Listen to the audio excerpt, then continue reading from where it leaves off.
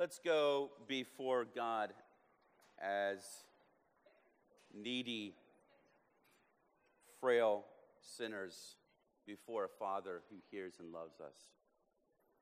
Father, we do come before you in that spirit, knowing that you care, knowing that you attend to us in our needs. And we lift up a few concerns that we have before you, a few things that we need or perceive that we need, and we pray that you would answer us in your wisdom for our good and for your glory. God, we lift up those students who have returned, any especially who might be with us this morning, who are preparing for a semester of new experiences and new classes, challenges that they're not even aware of yet. And we pray that you would help them to get off on the right foot, that you would help them to honor you with their studies, honor you with their lives, honor you with the choices that stand before them in the coming months. We pray also for those who might be new to Cleveland for work. We know that often the fall brings not just students to us, but people transferring in for new jobs. And so we pray that they would get situated in this city, that they would see what this city has to offer, and that they would love this city. We pray especially for those newcomers who are Christians, that you would help them to serve the city for the sake of your majesty. And for those who do not know you, who are not Christians, who come into the city, we pray that the city would be a place where they hear and engage the gospel of Jesus Christ. And may we be a people that is faithful to proclaim it. We pray, Father, for the flooding in India that continues. We thank you, Father God, for the population of Christians in that area who are able now to be servants of their fellow citizens in helping them to recover. And we pray that those efforts and those moments of care for their neighbor, those acts as good Samaritans, would lead their Hindu and Muslim neighbors to see the light of Jesus Christ and inquire more about it. Show your church worldwide how to support our brothers and sisters who are struggling there and who may have a long road of recovery ahead of them. And now we pray for our time in the Word, that it would be fruitful, that it would be edifying, that we would speak and hear only what is true. You would convict us where we need convicting, encourage us where we need encouraging, strengthen us where we are weak. In Christ's name we pray. Amen. Well, we are in a series on the book of Jude, which we will finish next week, and then we've got some really exciting stuff coming up in the fall I am pumped about, but we will get to that when we get to that. If you are new, we do have a card on the connection table and in the offering table of a list of upcoming sermons. It's kind of short at this point, but look for that as the calendar turns over. There'll be a new one out there so that you can read the passages ahead of time. Study that at home by yourself. Study that with your spouse. Study that with your friend. When we come together, then you can be checking what I say by God's word. And we're having conversations in God's word. Most of you guys are familiar with the idea of a case study. A case study is usually a real-life example or a hypothetical variation on a real-life example that someone has seen. And it's designed to put the hearer in a place where they're forced to ask, what ought I to do if I were stuck in that situation? And it usually involves some competing demands so that the answer isn't easy. There's a part of us that feels pulled to do one thing and maybe other parts that are pulled to do other things. And so the answer isn't always obvious or easy. It's similar to an ethical dilemma. You know, those little stories where, if there's 3 people in the lifeboat and this person's going to die and who are you going to save? The difference being, though, they're born out of real life examples. They're things that people have really seen.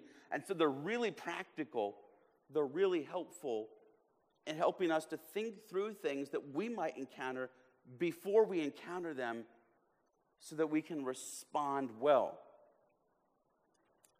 And so if we have a good case study and we do good pre-thinking, we maybe don't have as much regrets in our post-thinking. We've been working through Jude, like I said, and Jude is writing to a group of Christians who are experiencing some false teachers. Some false teachers have come into their midst. It seems like they are teaching not necessarily bad doctrine as much as bad ethics. In other words, they aren't heretics the way we normally think of it, like denying Jesus as God, denying the Trinity or something like that. They're moral heretics. Their behavior doesn't align with what Christian morality instructs us. And Jude has challenged his audience, the church or churches he's writing to contend for the faith. He's explained to them why this is so dangerous for them. He has explained why the condemnation of these false teachers is assured. He has given them instructions about what to do about the false teachers. But as we start to get close to the end of the chapter, he wants to encourage his readers about what to do with those who have maybe succumbed to the false teachers' claims. So turn in the book of Jude if you're not there yet, and we are going to look at verses 22 through 23. So if you are not sure where Jude is at, if you go to the back of your Bible, that's the book of Revelation. And if you flip carefully toward the front, very slowly, you'll hit Jude. It's the next book. It's probably a page, so don't skip it.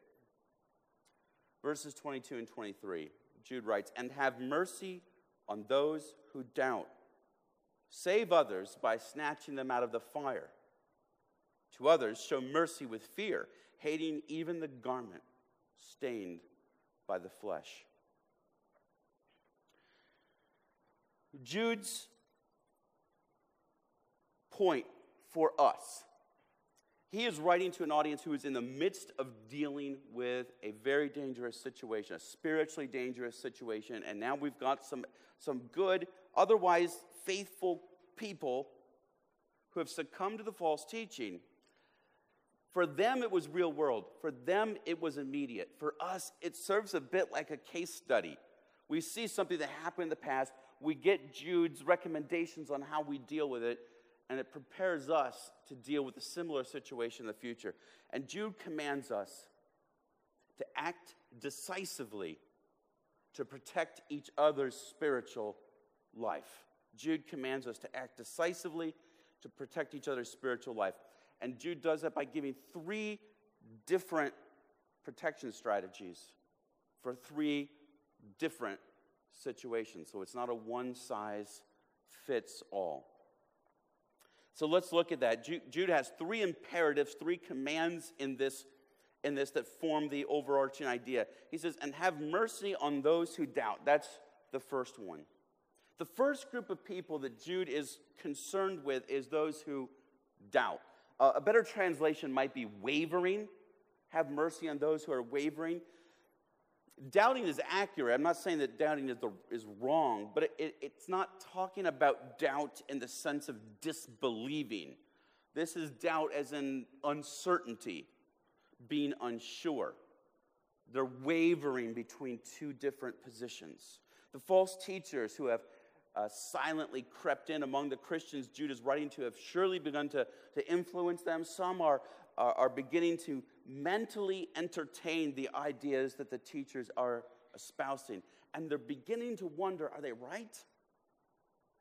And so they're wavering between true Christian religion and a false copy that perverts Christian ethics. It's an easy pit to fall into, and I certainly have in the past, to castigate anyone with false beliefs. If you're more introverted, that might come out in the way of you stop having anything to do with a person who is questioning core Christian teaching or ethics. If you're a more extroverted person, you might chew them out or scold them. The passive-aggressive person might just speak behind the person's back, and the simply aggressive person might announce the person's weakness in front of a group of peers. Maybe that's not you. And it's probably not a lot of you because our culture tends to shy away from outright criticism and correction altogether. But you've probably seen this behavior. And you'll probably be tempted toward it at some point or another in your life. If it's not naturally your personality, you still might find yourself kind of in this mode when the person is someone you deeply care about. And that person is being pulled in such a direction that it feels personal to you. But here's the thing. We are weak. We who are Christians, all humans, but we who are Christians know it more than anyone else. That we are weak vessels. We are dinghies that are buffeted by the winds of a raging storm who stay afloat and on course only because our arms are stiffened by the Spirit and our eyes are fixed on a Savior on the shore. And as long as we stay in that posture, we'll be safe and we'll be well. Like Peter, though, who had faith to step out on the water, you know the story, I assume. We often find ourselves suddenly wavering in our faith, and for a moment we take our eyes off the Savior, and for a moment we begin to doubt whether He can hold us up. We waver in our commitment, and suddenly those waters become a danger that threatens to swallow our very lives. Martin Luther famously said, "There, but by the grace of God go I." And by this he meant that there is no sin, there is no evil, there is no atrocity. And certainly no wavering that I can hold myself back from. I am that evil. I am that vile. I am the SS soldier. I am the lyncher. I am the adulterer. I am the serial killer. I am the criminal mastermind. But by the grace of God, God has restrained me from my own sinfulness. In His goodness, He has rescued me from myself. There, but by the grace of God go I. And so when I see a brother or a sister begin to waver, when I see them begin to doubt, it's a reminder that I am not so good. I am not so holy. I am not so great as to not likewise be tempted. And so I am moved to do what Jude says, which is have mercy. Now, to have mercy in this sense is to have compassion, to be moved to pity, in such a way as you act on their behalf. That's not a dictionary definition. That's just as I look at people having mercy on each other in Scripture, in the Bible, it's never merely a sympathetic emotion. It's a pity that is punctuated with action. So we think about the parable of the Good Samaritan. I'll trust you remember the basic idea of the Good Samaritan. A man is robbed, he's left for dead. Two other rather important individuals walk right past him, not wanting to have anything to do with him. But a Samaritan, and the Samaritans were mortal enemies of the Jews, binds up his wounds, takes him in his arms, takes him to an inn, and pays for the man's recovery. And when Jesus asked the audience which of the three men had behaved as a neighbor toward the injured stranger, his interlocutor is forced to answer, the one who showed him mercy. So there's a type of pity in our culture, and perhaps it's always been there, I don't know, but this is the culture I live in, where we feel bad for someone, but rather than help them, we lower the bar. Because we feel sorry for them, we expect less of them. We tell ourselves it's okay that they do less. And so we never actually help them. Sometimes we do this with a sort of self-pity. We excuse our own deepest flaws and faults because we feel sorry for our own selves. And so I lower the bar of what's acceptable for me. But it stands to reason that if the Samaritan had merely felt bad for the person along the side of the road, he would not have been a particularly good neighbor. In fact, he would have arguably been the cruelest of all the passerbys because he most acutely recognized the man's need and still ignored it. Instead, mercy is pity put into action. And so when we see a fellow Christian wavering, whether in their beliefs or whether in their actions, perhaps being led astray by false ideas, we must have compassion, but we also must act. That's true mercy. If we saw a friend teetering on the edge of a wall, wouldn't we grab her hand? Wouldn't we steady his feet? And if all else fails, wouldn't we position ourselves under the wall to cushion their fall? That's mercy. It would not be merciful to see the person teetering on the wall and say, oh, I feel so awful for them. They can't keep their balance. I hope they're okay. That's not merciful. That's pity without mercy. We need to gently and lovingly interject ourselves in order to ensure that the wavering steady themselves onto solid ground. What does that look like? Well, it looks like preaching the gospel, reminding them that Jesus died for sinners so that sinners can die to sin, that we are rescued from the eternal consequences of our evil, which is hell. And one of the upshots of that salvation is that we no longer need to live for sin, but we are freed and empowered to live for Christ's righteousness. And we must. That's our calling. And so we take our friends back to Scripture with love and with gentleness, but we act decisively. The second command becomes a little bit more serious. So the first part of verse 23, Jude writes, "Save others by snatching them out of the fire." Notice where these individuals are. They are in the fire, which is why they must be brought out. Evidently, there were some Christians in Jude's audience that had gone beyond mental wavering.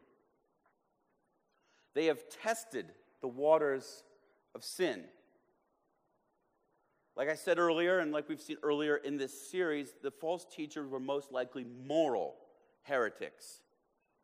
So it's not so much a question whether they have the wrong beliefs about God, but a question about whether they have the right conduct before God.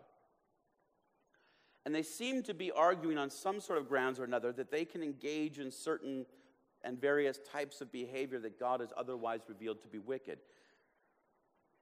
There seems to be little doubt that at least part of this liberty they were taking was eschewing Christian norms about sexuality.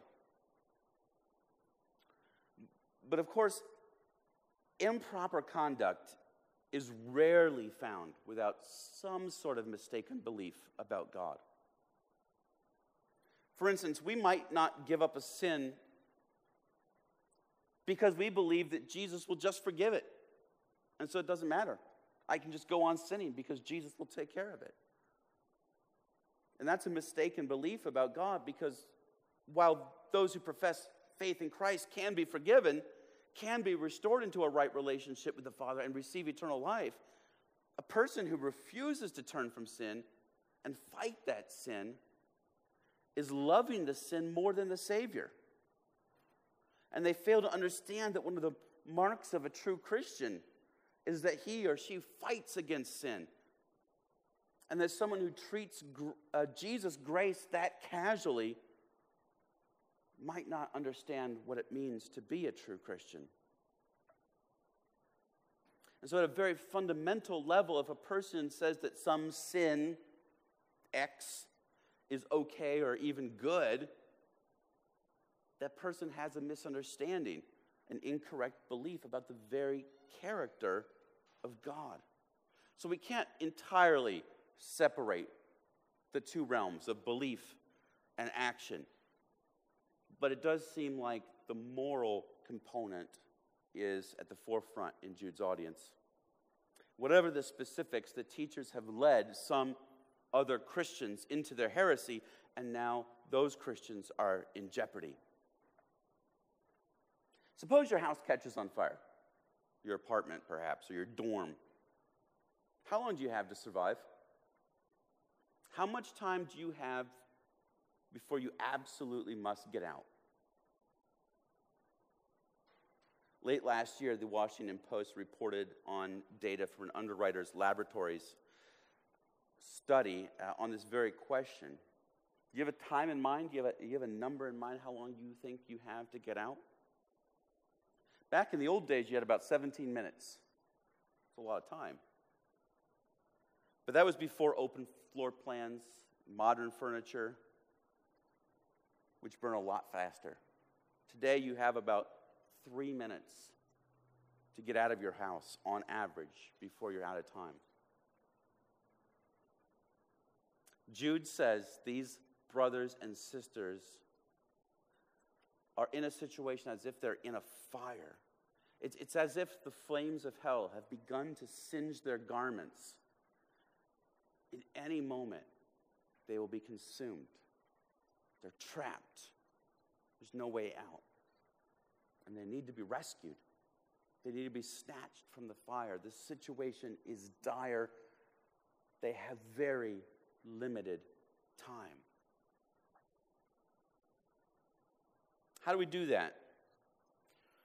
Well, kidnapping probably isn't what Jude had in mind. Maybe it's best to think about it in contrast with the wavering brother. Because the wavering brother is mentally considering the false teaching. We meet him with the Word of God. And we meet him with persuasive appeals based on the Word of God. But the sister who is already in the fire needs more decisive action than that. Of course, persuasion is good, and God's Word is always called for. But snatching her from the flame probably looks more like a command. Get out. Stop this. You're in danger. We can't literally force them to do something, but there's a sense of urgent, decisive action here, more so than with having mercy on a person who is simply doubting. Jude doesn't even mention mercy here. Although the action is loving, perhaps there simply is no time for gentleness. If someone you love falls into a fire, they are not going to be upset with you if you scrape their skin, wrestling them from the fire. When the situation is dire, sometimes gentleness is not the highest priority.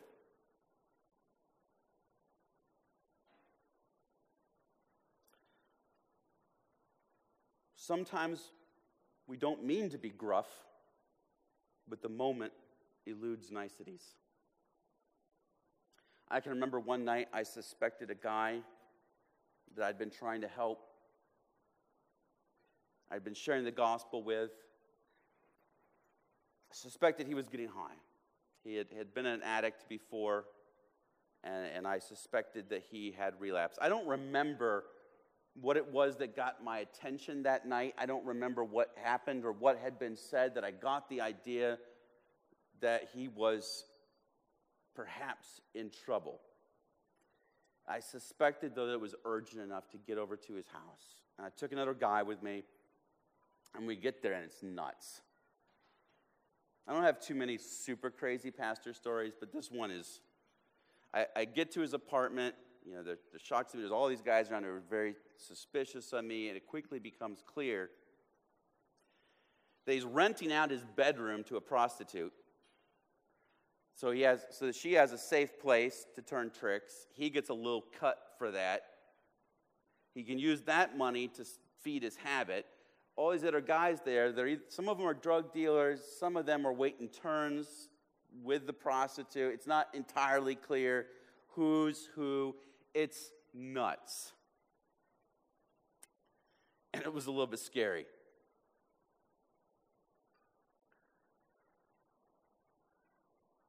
But I sensed this guy was in the flames, and decisive action was needed. My relative safety was not as important as his immediate danger.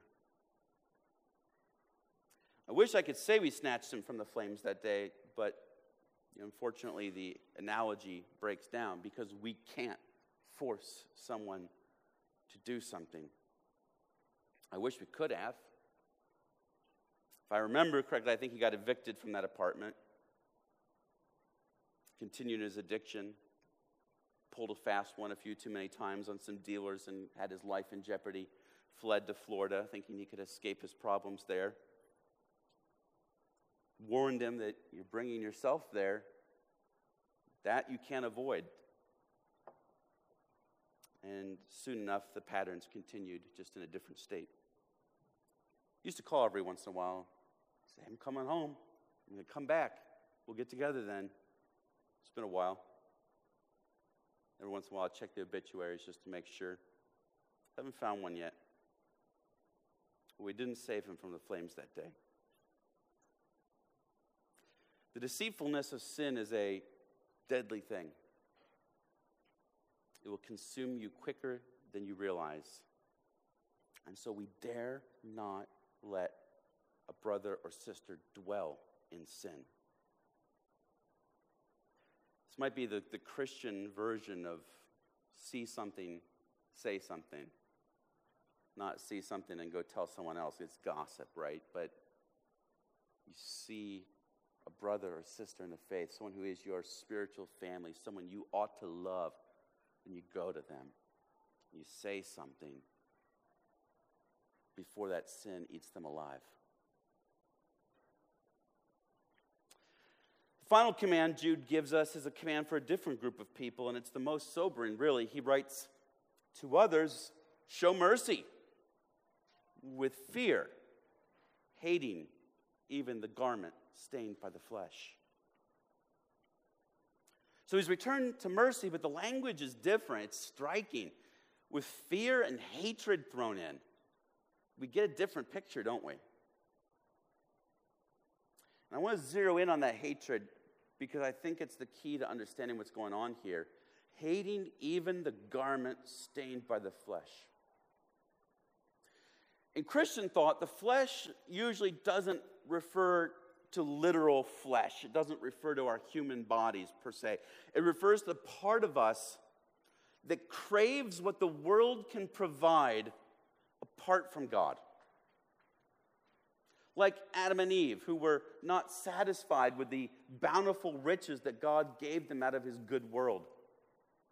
So they departed from him and they sought to eat from the one tree that God had commanded them not to. In the same way, we crave wicked things, and we crave good things in wicked ways. In other words, we crave things apart from God.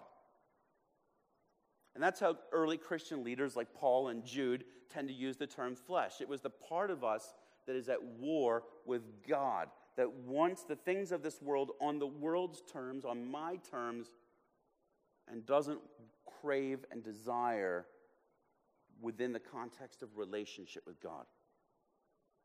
And what the flesh has done in this case, at least potentially, is stained a garment. Now, the garment in question is the ketone, and it's an inner layer, though it could be worn on its own. It was the one that you wore next to your skin. So it was underwear that some people thought was okay to be worn by itself. So I guess it was basically the sports bra of ancient Greece. Except it covered everything, so maybe it was just its own thing. But like anything worn against the skin, you can imagine it might be stained by the body, by the flesh. And we don't need to think too hard about how it might get stained. Under the Old Testament law, clothing could be deemed unclean if it came into contact with an unclean substance, like certain bodily fluids, oozing wounds, and things like that. This clothing could then contaminate someone or something else. Many of these laws have practical health benefits, but they also set Israel apart as unique among its neighbors, as holy. We won't get into all of that, but Jude's audience would have been familiar with this. It's very clear from Jude's letter that there are a lot of Jewish Christians in the mix, or those who are familiar with the Jewish scriptures. And Jude's point is that the cravings of the flesh, that is sin, has a contaminating effect. It has a tendency to spread. It's no big deal when you begin to get sores or lesions on your body or skin. It's no big deal when you start to feel sick to your stomach. But once those sores break open and leak out into your clothing, once your stomach ache turns to diarrhea, you are a walking danger to everyone around you. Once the disease has spread, it can be deadly. And so we see that in this final group of people, Jude has in mind a much more serious failing. Jude is giving advice about some individuals who have perhaps gone all in on the false teaching. They are fully engaged with the sinful practices. Perhaps they've convinced themselves that it's not a sin, that it's okay. They've convinced themselves that their Christian friends, their church, their families were just overblowing things, or just not with it, not enlightened enough or aware. And so they're in deep. And it might be that they, if you look at them from the outside, they don't even really look like a Christian anymore. There's nothing in their life that suggests they've been redeemed by grace. And none of us are perfect. We know that. We understand that. And by the way, if you came here today looking for perfect people, you haven't been in church for a while, and you're thinking, let's see if these Christians have got it together, you're in the wrong place. The Christian message is that we are deeply flawed and deeply wicked people, and that's why we're here. That we know among all people that we need a Savior. We're not the people who have figured it out and gotten our stuff together. We're the people who have figured out that there is one who can get it together for us, and we need him. But we also believe that the Savior's word allows us to begin to live lives reflecting a growing holiness. No, we aren't perfect, but the Holy Spirit who is in us convicts us of sin. And so we repent, and we turn our back on those deeds, and we grow in righteousness. We're not afraid of imperfect people because we know that we are imperfect people. But that said, when we see people whose lives are characterized by ongoing, serious, unrepentant sin, we have good reason to question whether the Spirit really is at work in those persons' lives. We have every right to get offended when some guy on TV who is living in all sorts of wickedness is calling himself a Christian. It's not enough to merely believe the right things. Christianity demands a life of repentance. And so it's okay sometimes, and even necessary sometimes, to draw that line in the sand and say, I don't know how you can continue to live the way you're living and claim to be a follower of Jesus Christ. There is a time and a place for that. So this group isn't merely wavering, and they haven't found themselves suddenly in the flames like they dipped their toes into the shallow end of the pool. They are the marshmallow that has dropped into the campfire, that is being transformed into something unrecognizable before our eyes. And for this reason, Jude urges two attitudes. Fear is the first. It's understandable. We should have a healthy fear of contamination from sin. I don't mean that we don't go anywhere near an unbeliever. That would be to deny the example of our Savior. What I mean and what I think Jude meant is that we should not judge ourselves so holy, so good, that we consider ourselves entirely immune. A doctor takes great precaution in treating ill patients in order to ensure that they don't contract the illness themselves. They may wear a mask. They incessantly wash their hands. They slather themselves with hand sanitizer. They tend to avoid ties, neckties, because they can dangle and pick up germs. They have a healthy and understandable fear regarding what they are doing. And likewise, we too must take seriously the power of sin to corrupt and destroy. Our temptation might be to ignore the festering corruption in our midst. We see someone who claims to be a Christian, but their lives are marked by absolute unrepentance and just a deep depravity. And especially in our culture, we might simply want to ignore that. I'll take care of myself. I'll take care of the people who are, but I'm going to leave that be. But that would be naive. That would be as naive as thinking that your roommate who is hacking up a lung right now can't hurt you if you maybe just, pull your shirt up over your nose. I remember when I was little and we had chicken pox, and my friend John had chicken pox, and I don't remember who got it first. It went through the neighborhood. It used to be before the vaccine that came out a couple years ago. And his brother, who was a senior in high school, I remember trading baseball cards. We were trading baseball cards in the floor of his bedroom, and his brother was doing this thing. His dad was a pathologist. He should have known better. And right before his senior prom, he comes down with the chicken pox, You need a certain healthy fear.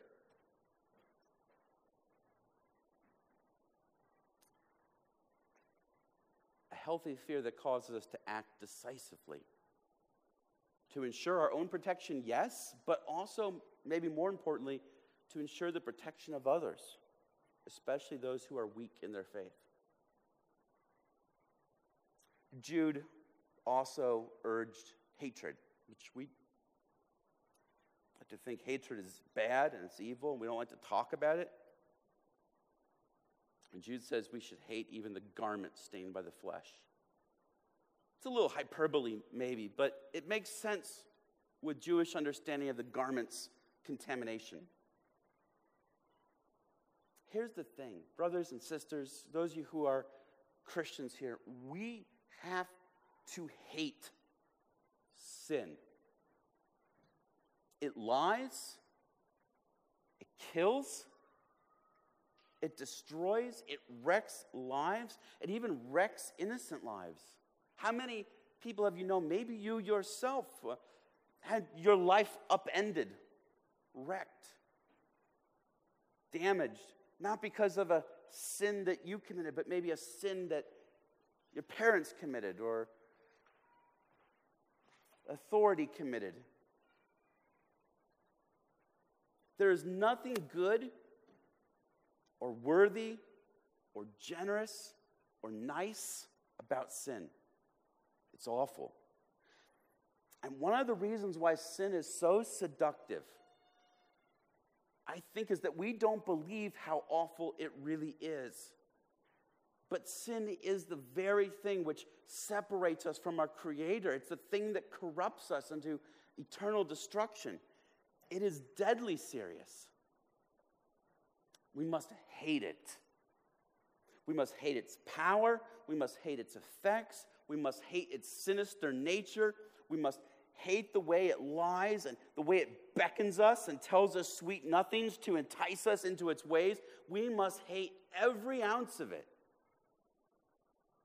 And the best way to learn to hate sin is to love God more.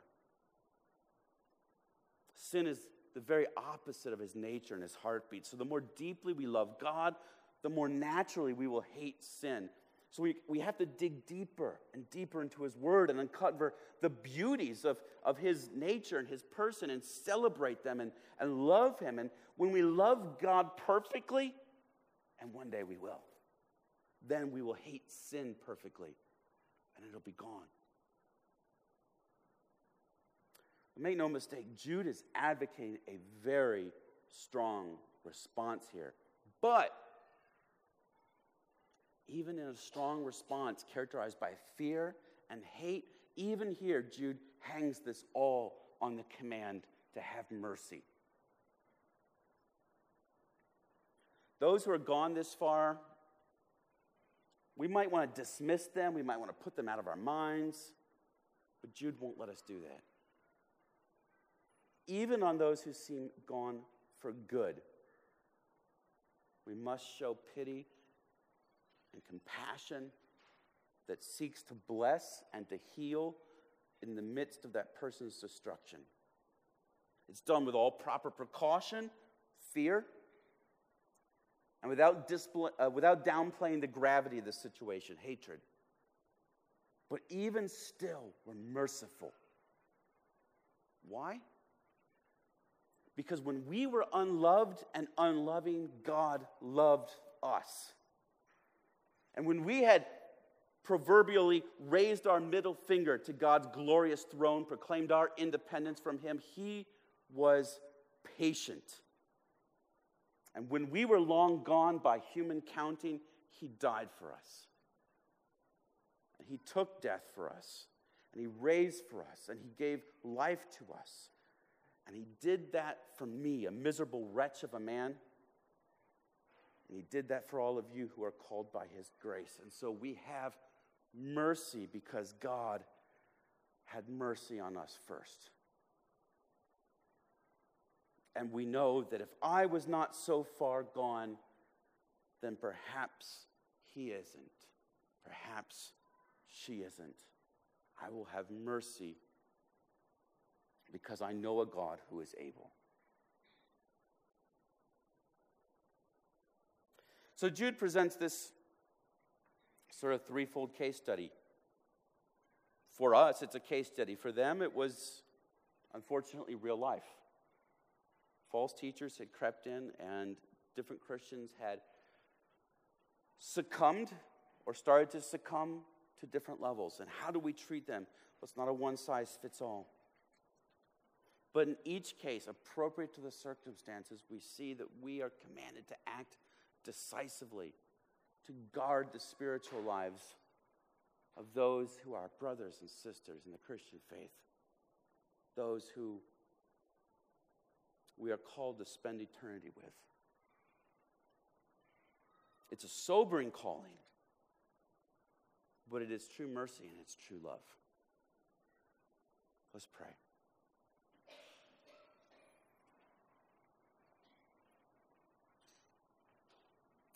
Father, we confess that too often we don't show true mercy because we are more afraid of what others will say or think. We are more afraid of man than we are of you. And so we sometimes allow our fellow Christians to waver, to taste sin, to fall deeply into his clutches because we fear. Forgive us for that weakness. Make us here at Gateway Watchmen, always keeping a loving eye on one another, to protect one another, to care for one another.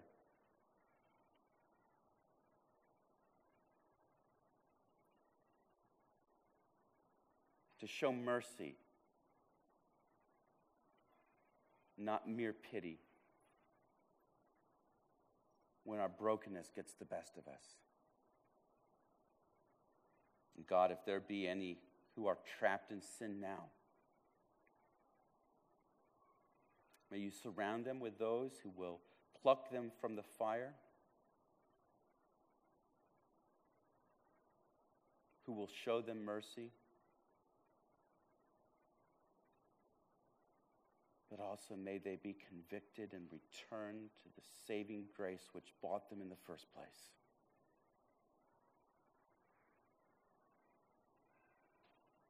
It's in Jesus' name we pray.